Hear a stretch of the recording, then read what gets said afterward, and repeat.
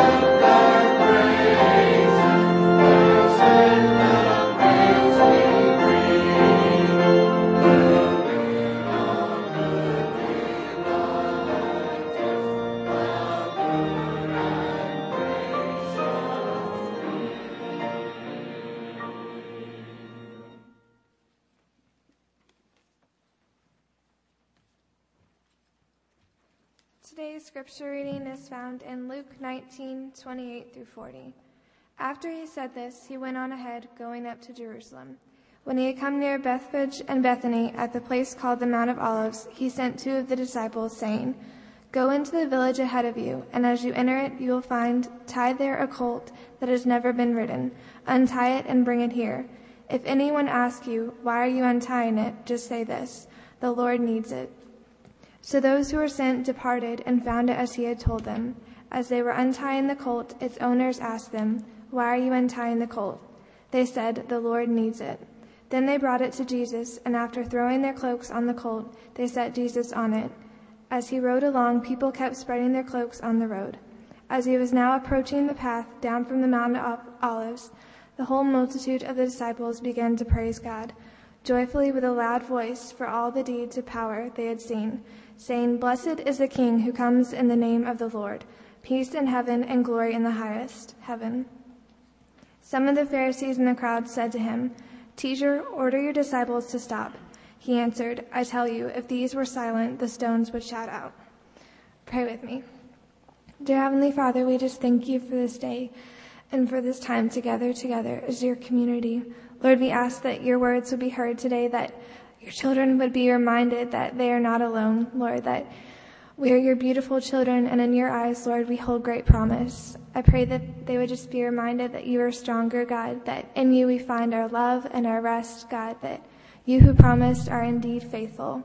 Lord, we ask that you would just encourage every one of your children to know that you are fighting their battles with them, Lord, that they are your beautifully broken vessels, God, and that in you they have great promise. Amen. Be seated. Be seated.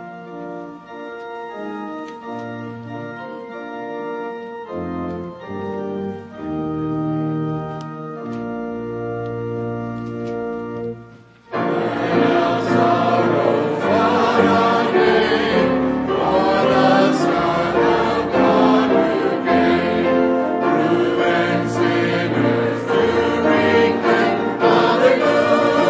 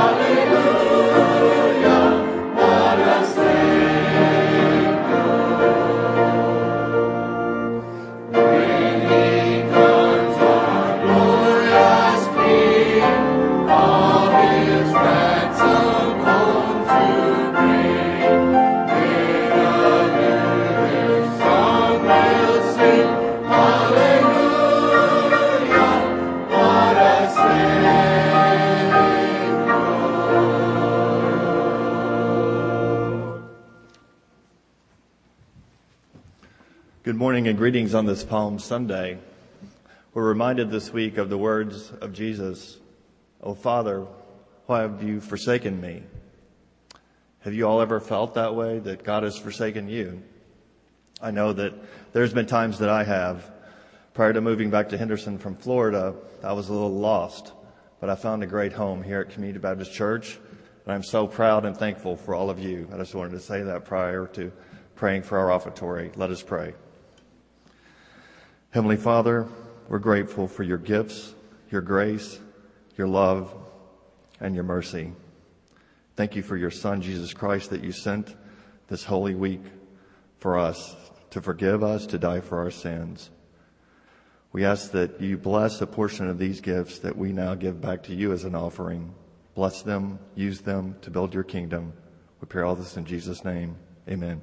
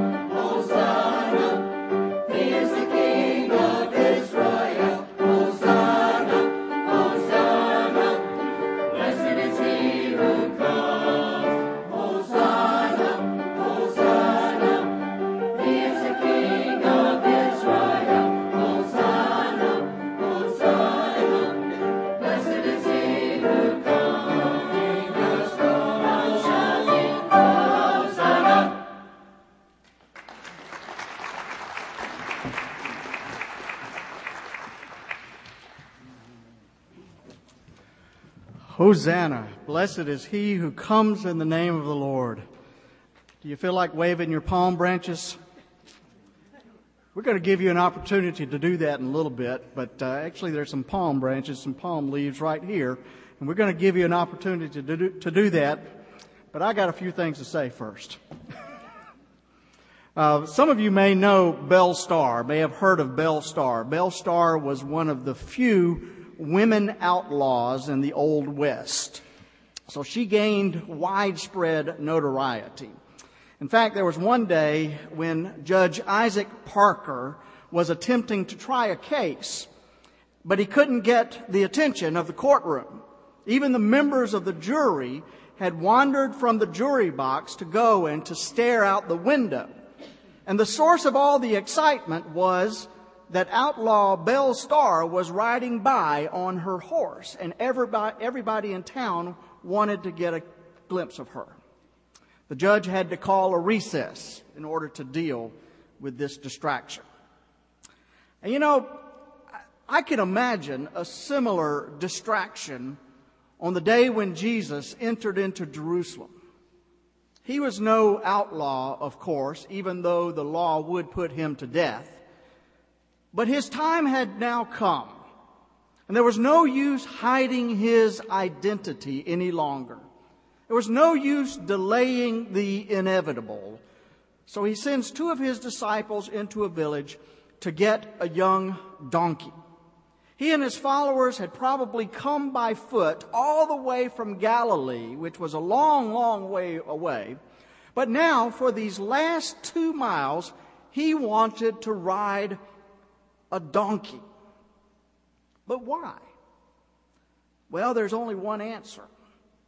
Jesus was deliberately acting out the prophecy of Zechariah 9:9, which says, "Rejoice greatly, O daughter of Zion.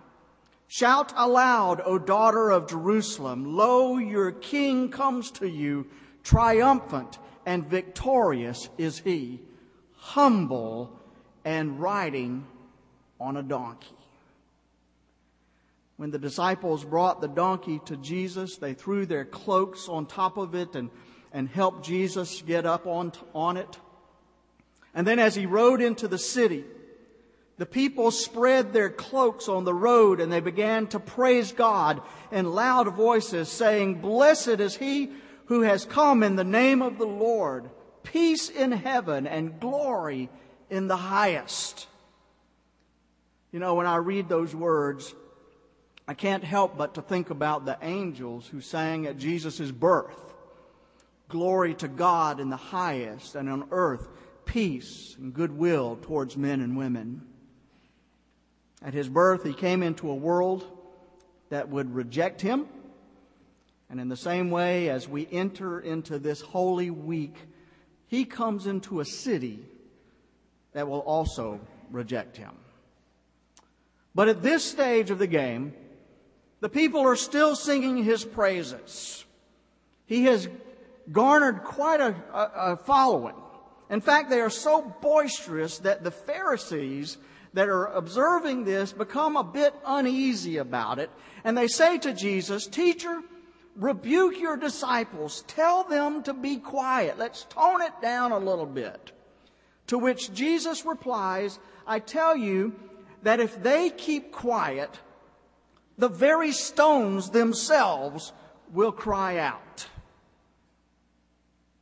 It's a wonderful story. And it's no wonder that Christians all over the world will be celebrating Palm Sunday today. It's a word of hope in a world of despair. It's a word of hope before entering into this week in which we remember Christ's betrayal and his suffering and his death at the hands of a sinful humanity. But let's begin our thoughts this morning by thinking for a few moments about Christ riding a donkey. I imagine that if you or I were to choose something to ride in a parade, I dare say a donkey would not be our first choice. perhaps a shiny convertible or maybe a horse, but not a donkey. Not a donkey. Beth Warpmaker says that whenever she hears about Jesus riding on a donkey on Palm Sunday, she thinks about a story that her mother used to tell her. She said that her mother, as a child, would often look through the pages of the Sears and Roebuck catalog, and invariably her eye would always stop on a donkey pulling a cute little cart behind it. Yes, evidently you could buy livestock in those days from Sears and Roebuck. But Beth's mom, as a child, loved the idea of having this cute little donkey to help her haul things around on the farm, especially using that cute little cart that the donkey carried behind it. And so she begged and she begged and she begged her father to buy her that cute little donkey, and finally he did. However, when the donkey arrived, it was not cute. And it was not little. And it did not have a cart. As a matter of fact, it was very dirty and it smelled awful. And as hard as she tried, Beth's mom said that she could not get that donkey to move anywhere. No matter what she did, that donkey would just stand there. Donkeys have a reputation for being kind of like that sometimes, don't they? Stubborn, smelly, and lowly. There's a bizarre but true story in the newspapers about a donkey in England that apparently was an alcoholic. Seems that the patrons of a certain pub in a small town in England had this habit of entertaining themselves by watching a donkey swill down pint after pint of ale, with no thought for what the consequences might be for the donkey or for the patrons, for that matter. Because, you see, when the donkey got drunk, he got mean. And it already had bitten a woman's finger off. But you know, donkeys have a poor image, don't they? And that's sad, because donkeys have played such an important role in our history, the history of our world. Just go to a biblical concordance and see how many times donkeys are mentioned in the Bible. There are lots. As a matter of fact, there's even a website called BibleDonkeys.com. No joke, it's really there. But in spite of their image of being lowly as well as stubborn, donkeys have served their masters in many ways. In the Middle East, donkeys are still used as a beast of burden. And one authority says that donkeys are so willing and so biddable that they patiently accept crate after crate and stone after stone and shovel after shovel of sand until sometimes they literally fall on their knees. Of all the animals in the world, the donkey is the most hardworking and the most humble and probably the most abused.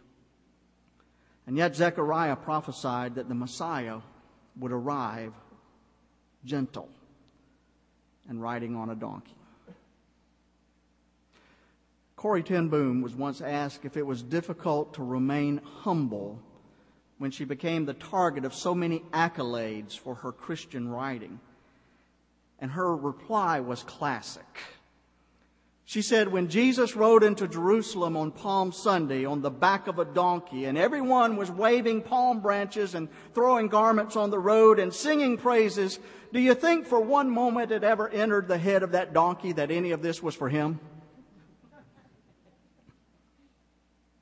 It captures our imagination that Jesus rode a donkey on Palm Sunday. But it was a sign of his humility. And it was a sign of his commitment to peace, if not war. For you see, had he been a conquering king, he would have ridden into town on a stallion, but instead he came on a donkey to send a message that he was a different kind of king. But also notice the reception of the crowd. Excuse me. You know, everybody loves a parade, don't they? It was clear that the crowds were welcoming Jesus as their liberator. They wanted them to liberate them from political oppression. And it was common in Bible times to spread garments in the path of a prince or a king, especially at their coronation. In fact, the phrases, Hosanna and blessed be the name of the Lord, blessed is he who comes in the name of the Lord, both of those phrases come from Psalm 118, which is known as the Conqueror's Psalm. The people thought that Jesus had come to destroy the tyranny of the Roman government, who ruled them with an iron fist. And they were in a mood to celebrate because they thought that their freedom was coming. Have you ever been in a celebration like that? You ever been in a celebration where everybody just let their hair down and just turned loose? There was a journalist who once gave an exciting account of a scene in Pittsburgh, Pennsylvania, back in 1996. This was when the Steelers defeated the Colts to become the AFC champions and earned a trip to the Super Bowl. And the whole city went crazy, and it had been 16 years since the Steelers had been to the Super Bowl, and everybody was excited. There were impromptu parties, there was dancing, and thousands of people jammed the streets. People in the crowd sang and hugged one another. It was just a wonderful, wonderful event. And I'm sure that it was something like that when the people welcomed Jesus into Jerusalem. But unfortunately, they were welcoming Jesus as a political liberator. And they misunderstood the kind of kingdom that he really came to bring. It's no wonder that they turned against him when they discovered that he was not interested in political revolution, but was interested in spiritual renewal. He was not about riots. He was about righteous living. He wasn't interested in setting up a temporal kingdom, but introducing an eternal kingdom. As a matter of fact, when Pilate asked him if he was a king, he said, "My king is not of this world." And the people were disappointed at that. Then they turned angry. And finally, they turned violent, and so they nailed him to a tree. And all of this took place in one short week. People are fickle, aren't they? Pastor John Jewell tells about a professional baseball player who was asked what it was like to be a hero among so many young people. And he said, well, there was one particular game that made me take all the adulation with a grain of salt. He said, I had 4 at-bats at that game. I had 2 home runs, a double, and a strikeout on my last time up. He said, the crowd cheered my first 3 hits, but they booed very loudly when I struck out. Sports fans are fickle like that, aren't they? And so are people in general. The crowd that welcomed Jesus into Jerusalem that day changed its mind in a hurry. Many of the same ones who yelled Hosanna on Palm Sunday were most certainly a part of that mob that yelled crucify him on Friday. But it's all a part of the Palm Sunday experience. Jesus riding on a donkey. The crowd shouting, Hosanna, blessed is he who comes in the name of the Lord. But finally, let's note the reaction of the Pharisees. It's important that we not cast the Pharisees as the villains here. It's really not that simple, even though Jesus did have his issues with them. The Pharisees were simply the religious conservatives of their time, and they saw it as their responsibility to keep the faith of their people. And I'm sure that when Jesus entered Jerusalem riding on a donkey in accordance with the messianic prophecy of Zechariah, the Pharisees, as well as his disciples, were certainly aware of the messianic implications of this act. And given the highly charged political atmosphere, as thousands of pilgrims were pouring into Jerusalem for the annual festival of the Passover, Jesus entering into Jerusalem in such an intentionally conspicuous manner as to evoke feelings of national liberation, that was a great risk.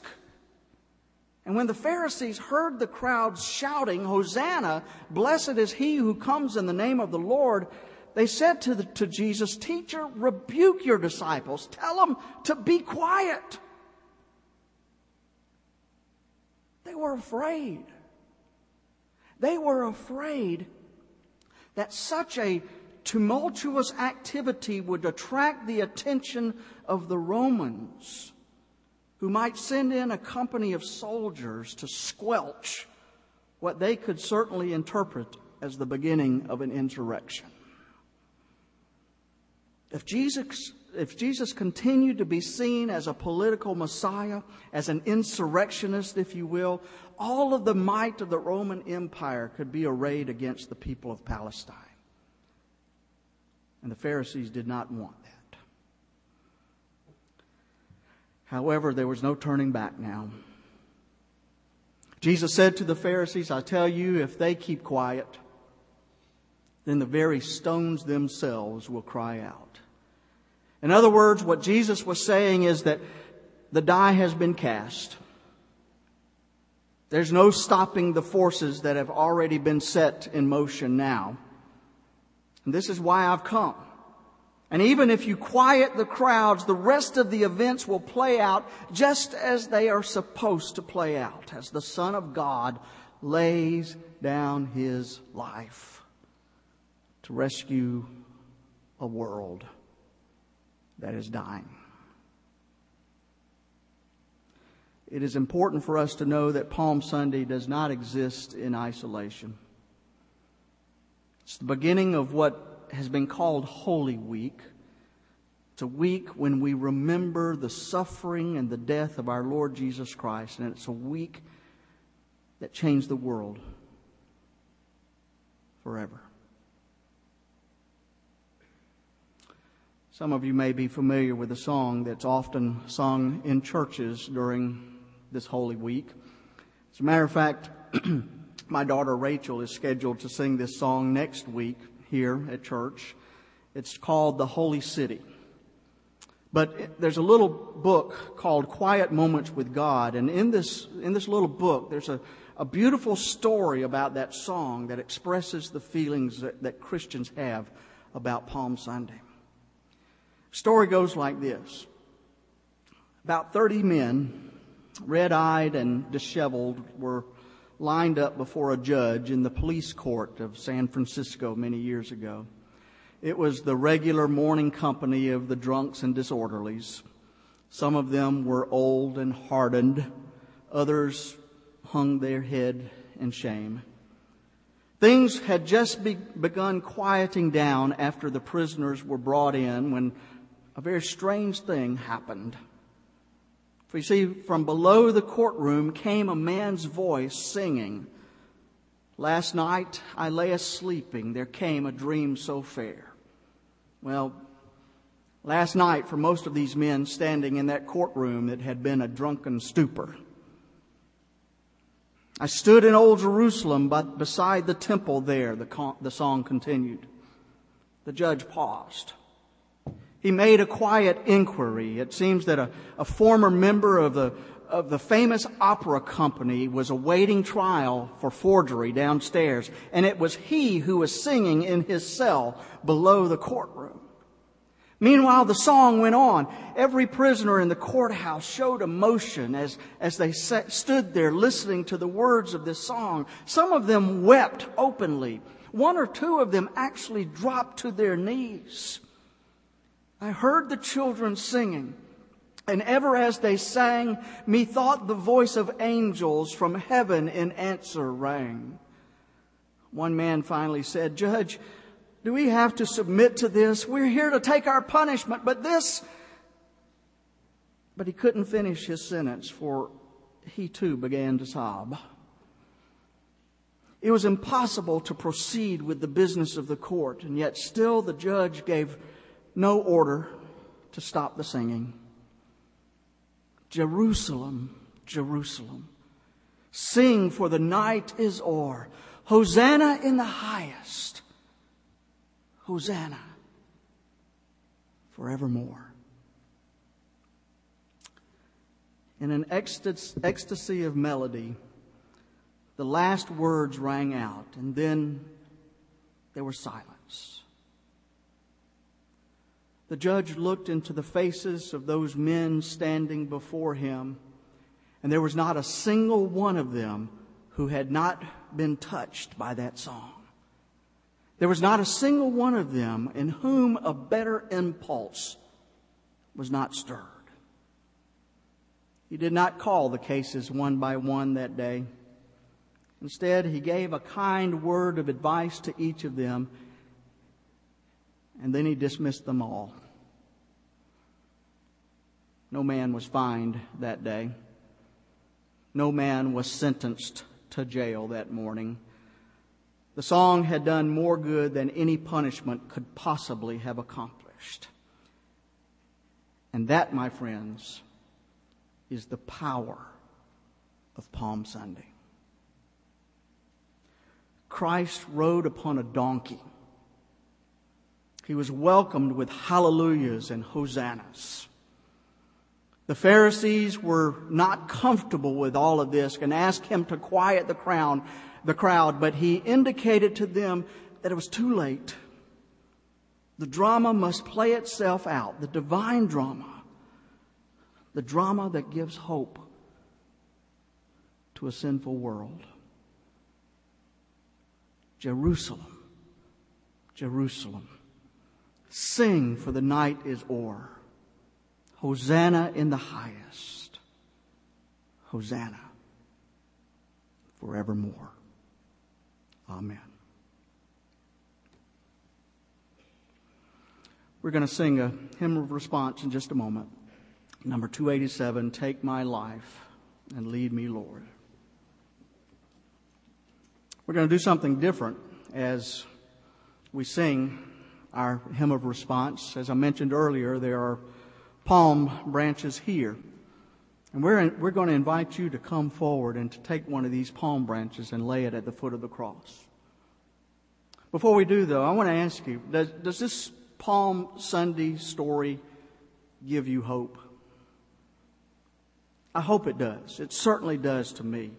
Even though it's a story of mistaken identity, it still gives us much hope. It's a story in which the crowd waved their palms in expectation of a political king. But Jesus came on a donkey. He was a man of peace. Nevertheless, he did come to establish a new kind of kingdom, but not a kind of kingdom that they expected. Christ's kingdom was a kingdom of love and peace. It's a kingdom that turns the world on its head because it's so different from what the world thinks a kingdom should be like. Christ's kingdom is a kingdom that says, love your enemies. Pray for those who persecute you. Turn the other cheek. Go the extra mile. Give to those in need, for my kingdom is within you. And so these palms that we see today, they kind of take on a new meaning. Not a celebration of a military coup, but in celebration of a kingdom of peace. Christ's kingdom for which he died. And I think it's certainly appropriate for us to wave these palms in victory today, because on that cross, Jesus Christ won the victory over sin and over death. And so as we sing our song of response this morning, I want to invite you to come forward. Anybody who wants to, all of you if you want to. and take one of these palm branches. You can even wave it around if you want to. That's absolutely appropriate. But then let's place it here in this basket at the foot of the cross in thanksgiving that our King has come. Would you come?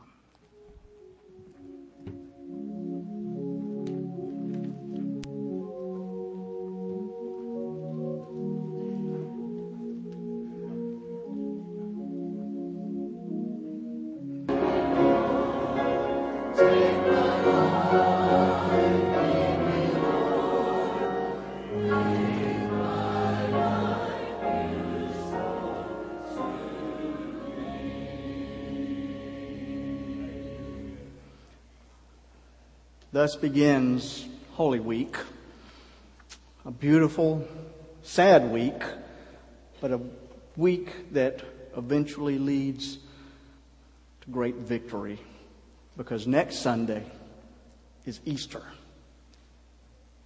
A bitter time coming this week as Jesus suffers, as He dies, but then on Sunday He is resurrected, and that is great hope. Thank goodness for that. As we begin this week, we are mindful of two families in our congregation. I don't know if everybody know yet or not, but Norma Shetterly passed away this morning, about 2:30 this morning.